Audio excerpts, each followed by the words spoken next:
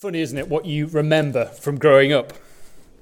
You remember significant events, and then you also remember insignificant things that matter to nobody, that make no difference, but you can recall them clear as day. One of those for me is remembering the music that my dad played in the car. Can't tell you for the life of me what my mum played in the car, if anything. But my dad had 3, I was going to say CDs, cassettes, okay, in his car. One was Enya, one was Huey Lewis and the News, and the other was Cliff Richard. I don't want to make jokes about the people who will respond to that, but they've just outed themselves, so that's fine. It was a Cliff Richard album called Now You See Me, Now You Don't. And if you search for it online, the reviews are interesting, but it's basically this. It's Cliff Richard outing himself as a Christian. Because the lyrics are so full of biblical truth. One of the songs, and I can hear it, and I'm not going to sing it to you, but the lyrics say this: like a thief in the night he will come. There will be nowhere left you can run to. You can fall with the night, or you can rise with the sun. I don't know how it was received at the time, but those words penetrated my soul. That clarity that Jesus will come back. And there will be a division, depending on where you stand with him, as to what happens when he does.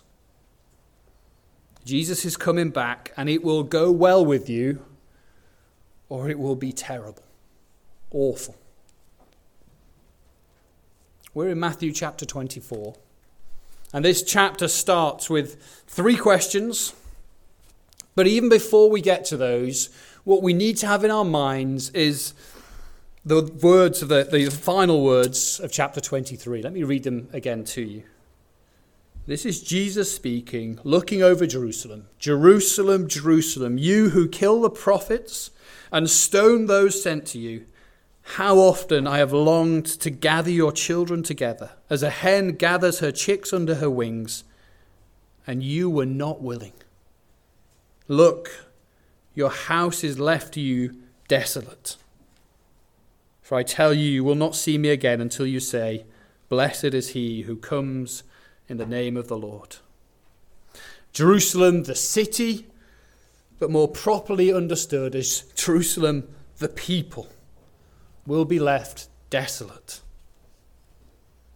This is the proper response of God to a people who have rejected his prophets.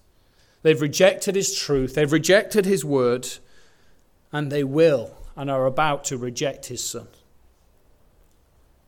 And Jesus leaves the temple. He says he will not return. And the emptiness of the temple, and as he's walking away, his disciples draw his attention back to the temple. And they say, Jesus, look how amazing the temple is. Look at how awesome and wonderful it is. And Jesus says to them, don't be impressed. I know you've not been often to the big city, guys, but don't be impressed. And he walks away with them, with these words ringing in their ears. Truly I tell you, not one stone here will be left on another. Every one will be thrown down. And then Jesus walks them over the valley to the Mount of Olives and sits down with them. And perhaps they're looking back on the city of Jerusalem, seeing the Temple Mount in the background. And the disciples ask the question, or 3 questions. When, Jesus? When will this happen? What will be the sign of your coming and the end of the age? 2 or 3 questions that they ask him. And the answer that Jesus gives in this and the next chapter that we'll finish off next week with Elliot, the answer Jesus gives as he sits in that moment in time and history is a revelation to us, because it tells us how we are to continue to live with expectation of what God is going to do. Jesus is going to set the parameters for our life, for our living. Parameters are important, aren't they? We need to know what's going to happen, or the lanes that we need to live in. And that's what Jesus is doing in this last block of teaching recorded by Matthew of Jesus. And after this, things are going to speed up as we head at breakneck speed into the events of the first Easter. Jesus says this is how it's going to be. This is what the next age will look like. One age. And Jesus says the earthly city of Jerusalem, the temple around which all of Israel's worship, all of the people of God's worship has been centered around, no longer will that be the heart of God's kingdom on earth.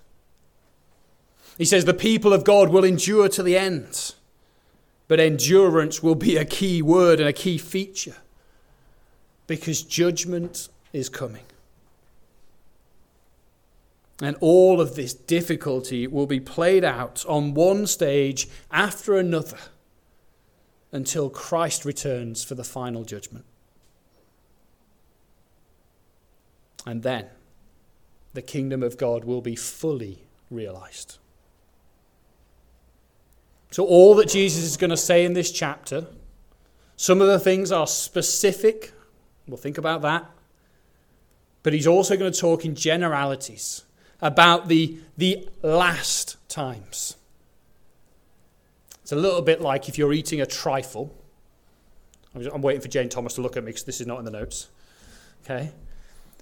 It's a little bit like in a trifle. When you've got through one or two layers and you've got to that point where the spoon is beginning to disappear and you don't know how much of that bottom layer is going to come. We don't know how long the last times are. But Jesus says, this is the expectation. This is what's going to characterize it. The time in between Jesus' death and resurrection, ascension into heaven, and then when Jesus will return and bring all things to a close. I want us to notice, firstly, the three markers of this end, this last period. In verses 9 through to 14, three things. There will be persecution of God's people. Then you will be handed over to be persecuted and put to death, and you will be hated by all nations because of me. There will be perseverance of God's saved people. Look at verse 10. At that time, many will turn away from the faith and will betray and hate each other, and many false prophets will appear and deceive many people. Because of the increase of wickedness, the love of most will grow cold, but the one who stands firm to the end will be saved. God's people will persevere, no matter how hard it gets. Thirdly, there will be proclamation. Look down at verse 14. And this gospel, this good news of the kingdom will be preached in the whole world as a testimony to all nations. And then the end will come. If you take away nothing else from the rest of this chapter, just remember those three things. There will be persecution. There will be perseverance. And there will be proclamation. These will be the markers of the followers of Jesus in the last days. They will suffer, they will stay, and they will speak.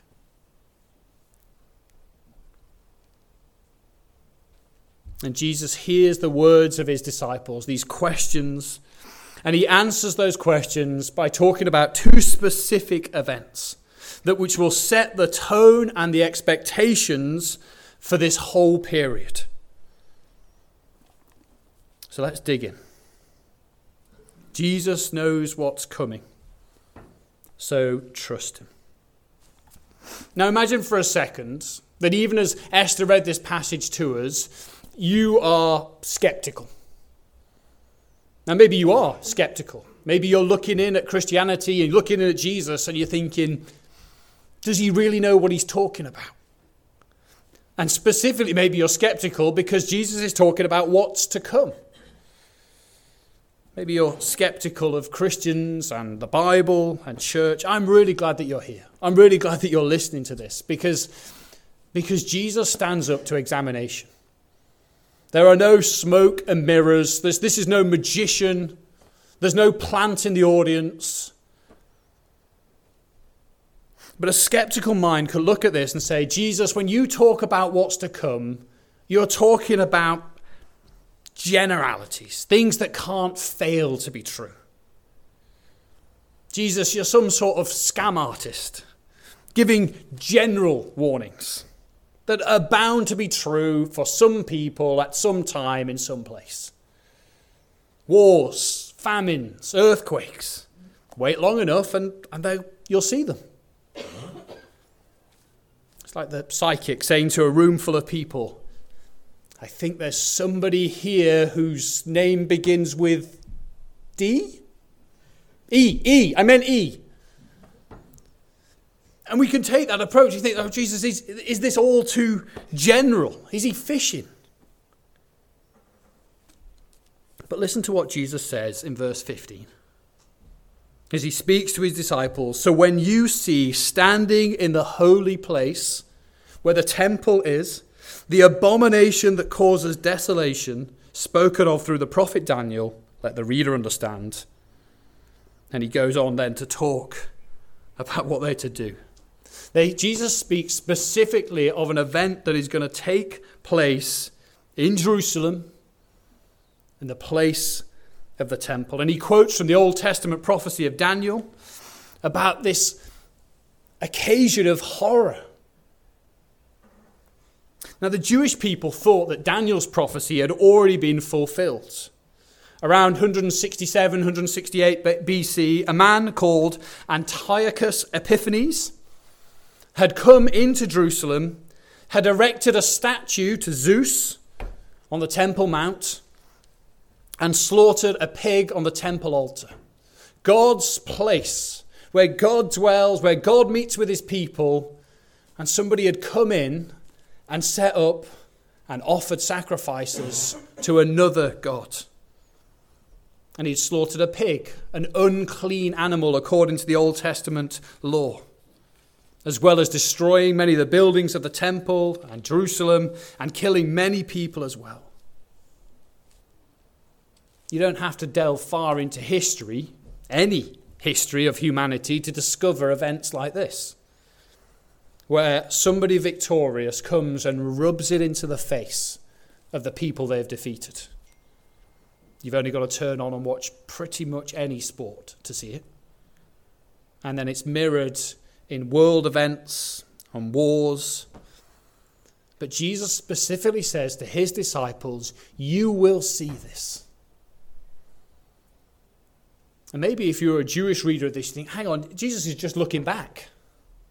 This has already happened with this guy Antiochus Epiphanes. But you fast forward 40 years from Jesus speaking with his disciples here to around AD 70. And a Roman general named Titus Vespasian, who would later become Caesar, had his armies surround the city of Jerusalem as he decisively ended what had become known as the Jewish revolt.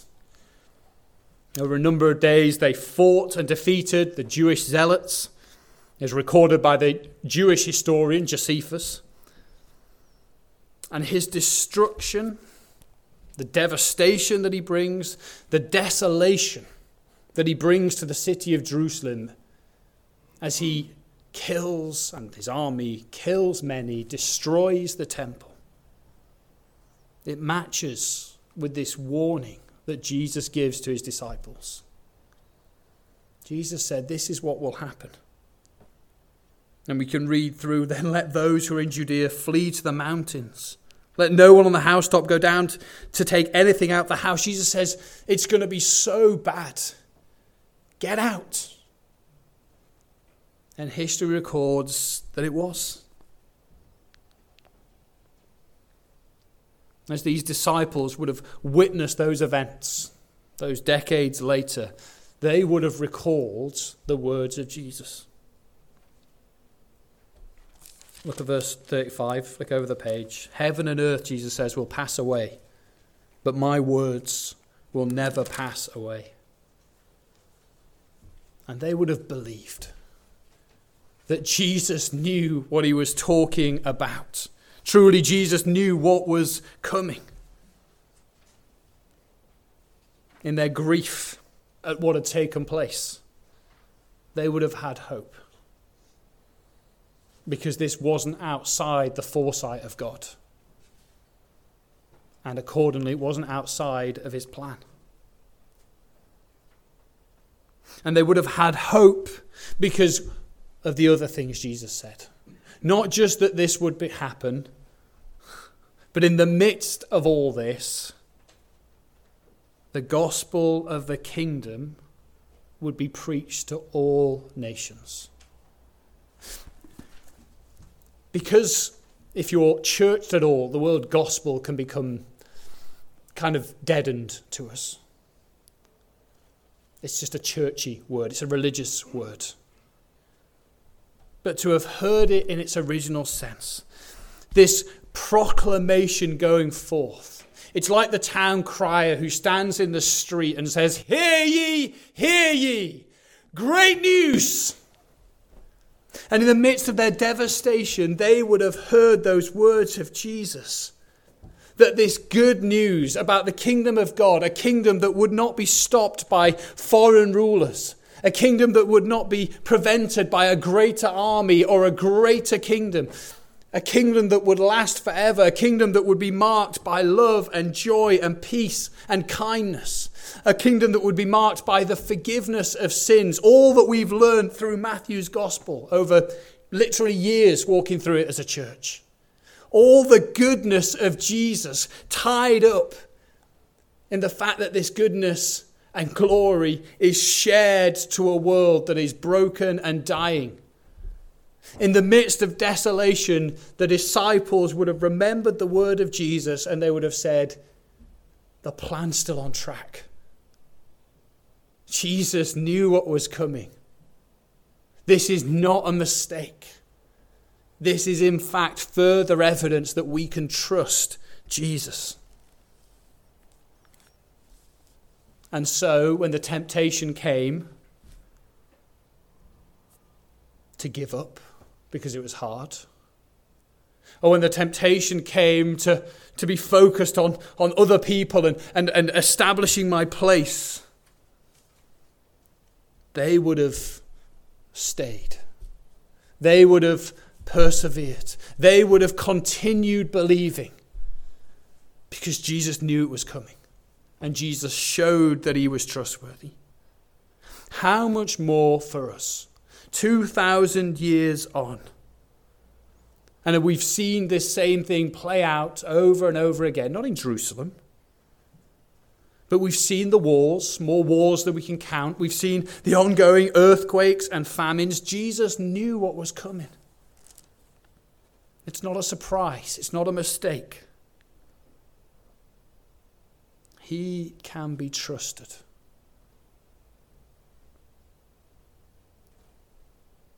He has shown it and will continue to show it. Our tomorrows are unknown to us, but not to him. And so as Jesus speaks to us through his word, we look to one who can be trusted. We don't look at Jesus and go, Jesus, but if only you'd have known. No, Jesus shows that he did know. He knew people, and he knew our world, and he knew the times. So trust that he will keep you. Let your love for him not grow cold. Do not be deceived by people who would promise more than Jesus promised. or be deceived by people who would claim to know more than Jesus knew, or be deceived by those who claim to have special knowledge that only comes through them. It's strange, isn't it, to us that all these claims about false messiahs, people who will appear. But it makes sense to a people who are struggling in hard times, might be tempted to listen to people who promise more, who promise special insight. And Jesus says, no, listen to my words. Trust in me. Heaven and earth might pass away, but my words never will. Trust and therefore know the words of Jesus. Why do we encourage each other to read the Bible? Because whatever else happens and whatever else will come, the words of Jesus stand true and firm and unchanged, and he is never wrong.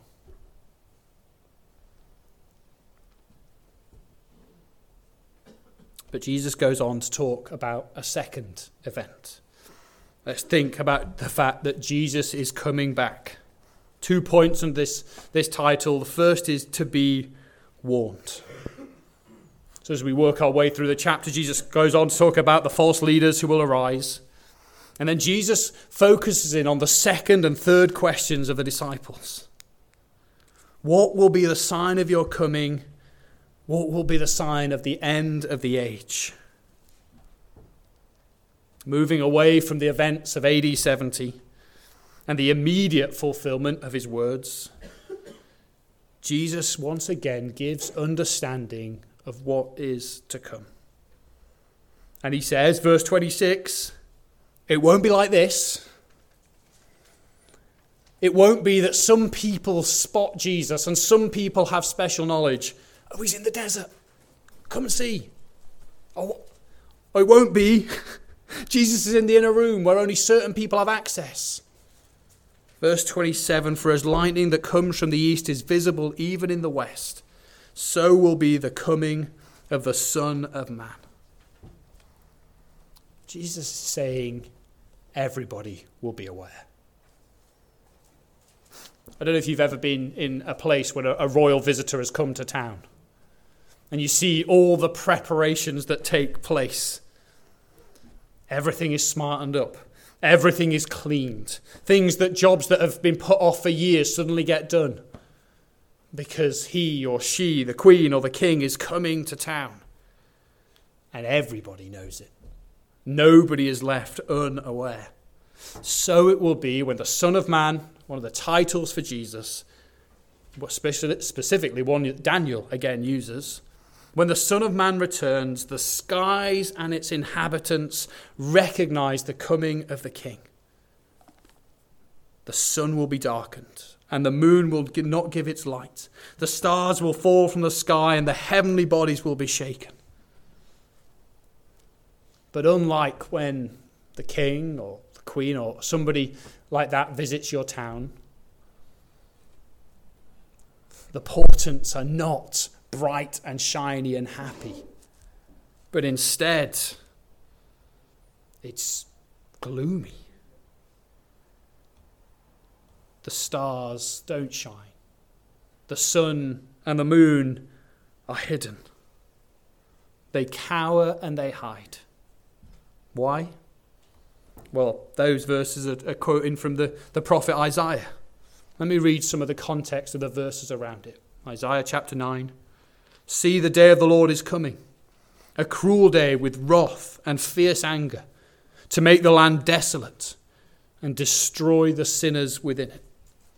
The stars of heaven and their constellations will not show their light. The rising sun will be darkened, and the moon will not give its light.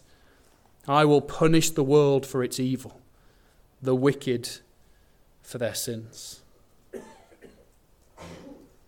When the Son of Man appears, and there will come a day when Jesus returns and everybody will be aware.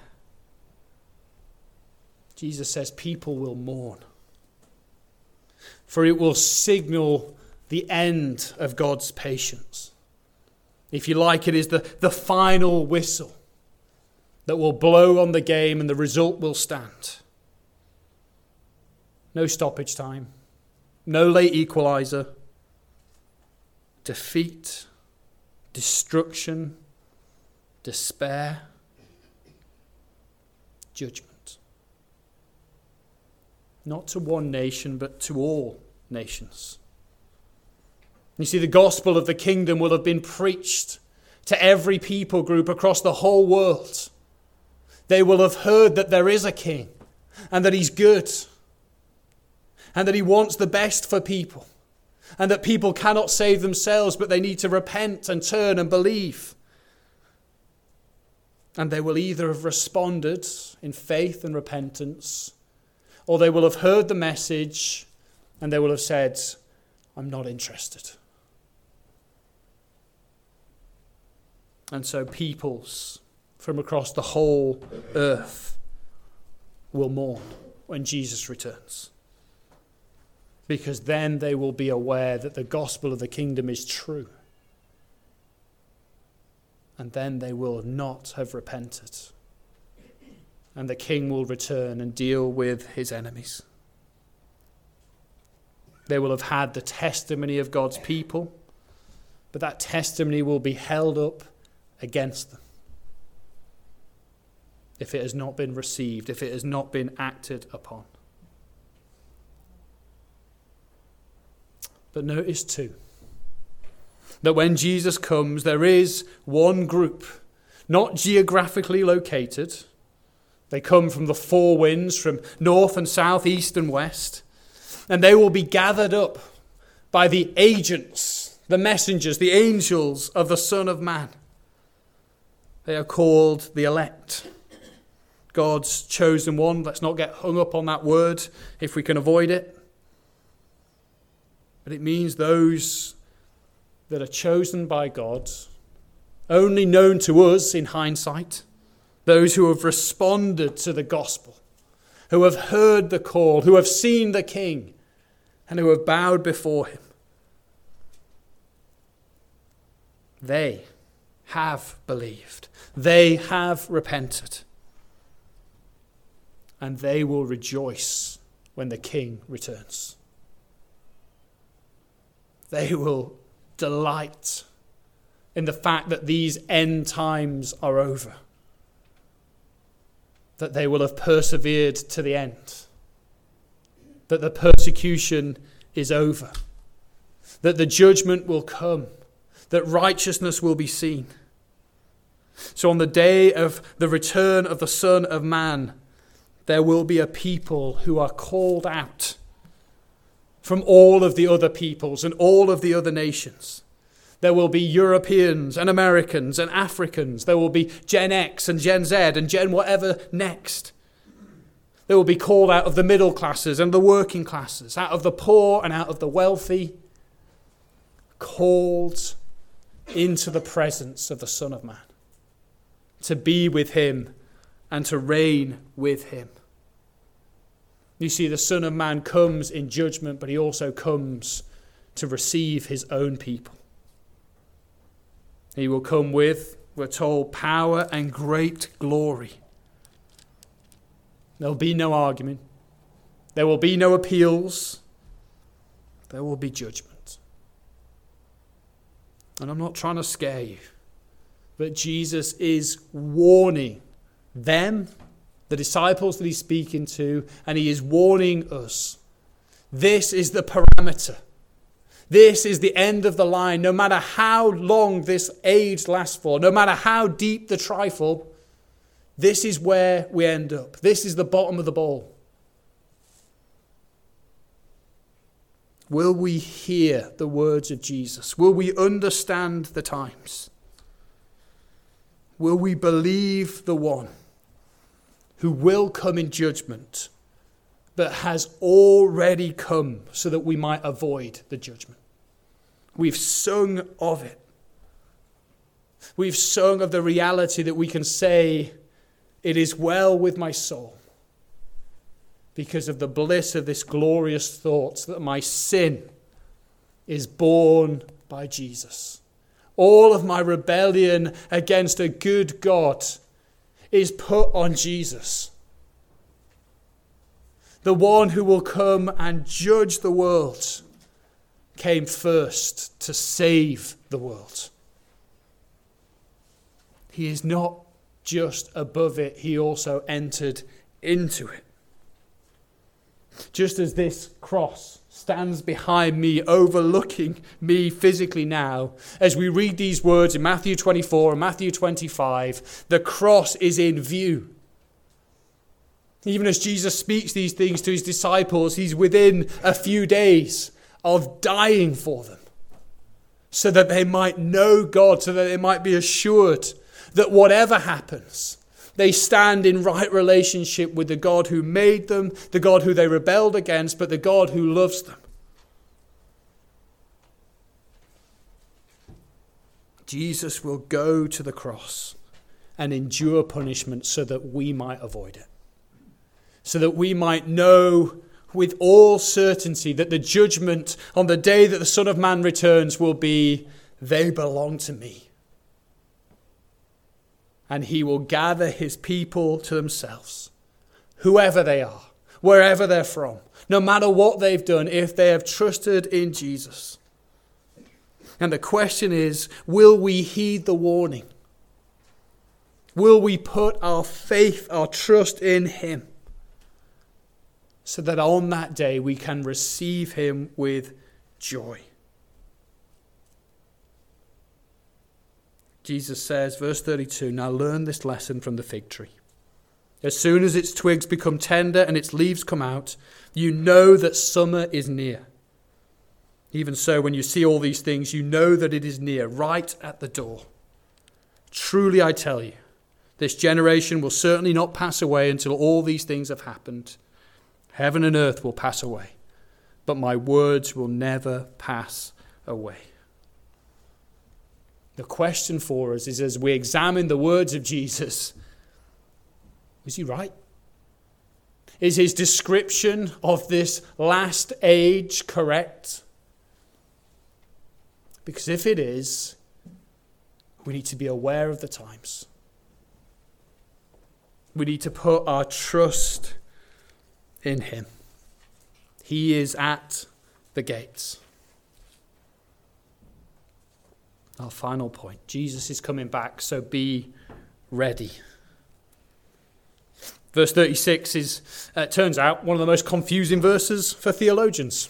How can Jesus not know when he's coming back, given all that he does know about what is to come? What does that tell us about Jesus' divinity or his humanity? And lots of pages and lots of books have been written about that. But surely the point Jesus is making is not complex. The New Testament, on a number of occasions, reminds us that we can be distracted in trying to know things we don't need to know. 1 Timothy says, Paul writing to a church, as I urged you when I went into Macedonia, stay there in Ephesus so that you command certain people not to teach false doctrines any longer, or to devote themselves to myths and endless genealogies. Such things promote controversial speculations rather than advancing God's work, which is by faith. Or, writing again to a different church, Paul says, concerning the coming of our Lord Jesus Christ and our being gathered to him, we ask you, brothers and sisters, not to become easily unsettled or alarmed by the teaching allegedly from us, whether by a prophecy or by a word of mouth or by letter, asserting that the day of the Lord has already come. Don't let anyone deceive you in any way. Again, we can look into the church and find people who will say confidently, this is when Jesus will return. And you think, have you not read Jesus saying, I don't even know when it is? Because Jesus is not saying we need to set a fixed date. Instead, he says, don't worry about when it is. Be ready. Be ready. What is the right response to the sure knowledge that Jesus will return? What does the one who hears his words, who understands and believes these words of Jesus, what do they look like? Let me give us 4 markers. Firstly, they are busy. Jesus starts to talk about the time of Noah and the coming of the flood. When he says it will come suddenly, and up until that point, in a sense, you won't see anything different. People will be doing the ordinary things of life. Marrying, eating, grinding at the mill, serving, sowing in the fields. They're getting on with life. Because Jesus is coming back, get on with life. So they're busy. Secondly, they are sober. Jesus truly will bring judgment on those who have rejected him. And that should bring with it a weightiness to our lives and to our witness. If we are truly to love people, our response will echo that of the response of Jesus that we read at the start of our time. Jesus' sad, despondent word as he mourns over the city. There is a soberness to our living because of what Jesus has said. Thirdly, they are holy. People who are ready know that Jesus is coming, know that he is returning, and knows that he will judge their actions. Elliot's going to think more about this next week because the parables in chapter 25 really bring this out, but I think it's worth noting even now. And it's not Jesus is coming back, so look busy. No, there's a genuine desire that recognizes that Jesus is all that he has shown us that he is, and Jesus is going to do all that he has promised.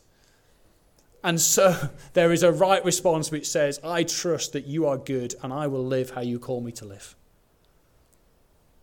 They are busy, they are sober, they are holy, they are watchful. As Jesus goes into the parables, he's going to talk about people that are waiting for something. But there is a watchfulness that God's people will have, knowing that Christ will return. Now, there can be a watchfulness that is characterized by fear. So that example I just gave, Jesus is coming back. But there's a watchfulness that is characterized by hope. Hope that things will be better. That Jesus will do what he has promised. A hope that when Jesus returns, our faith will be sight. A hope that one day the work that God has begun in his people will be finished. A hope that the work of Christ will not only continue, but will also be seen and delighted in. There is a hope that one day we will see Jesus and we will worship him in a way that, and in an unhindered way. In a way that we long for now. But we fail to do so often. There is a hope that as verse 46 says, as Jesus talks about, it gives an illustration of a servant waiting for his master.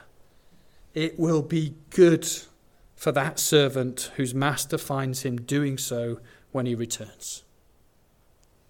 There will be a joyful reunion, an affirmation and an acceptance, a moment of glory that leads on into glory.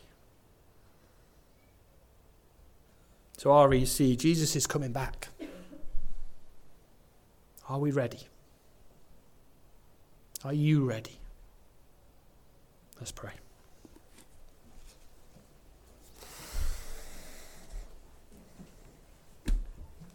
Father, in the quietness of our hearts now, we want to respond to you. Would you help us by your Spirit to do that?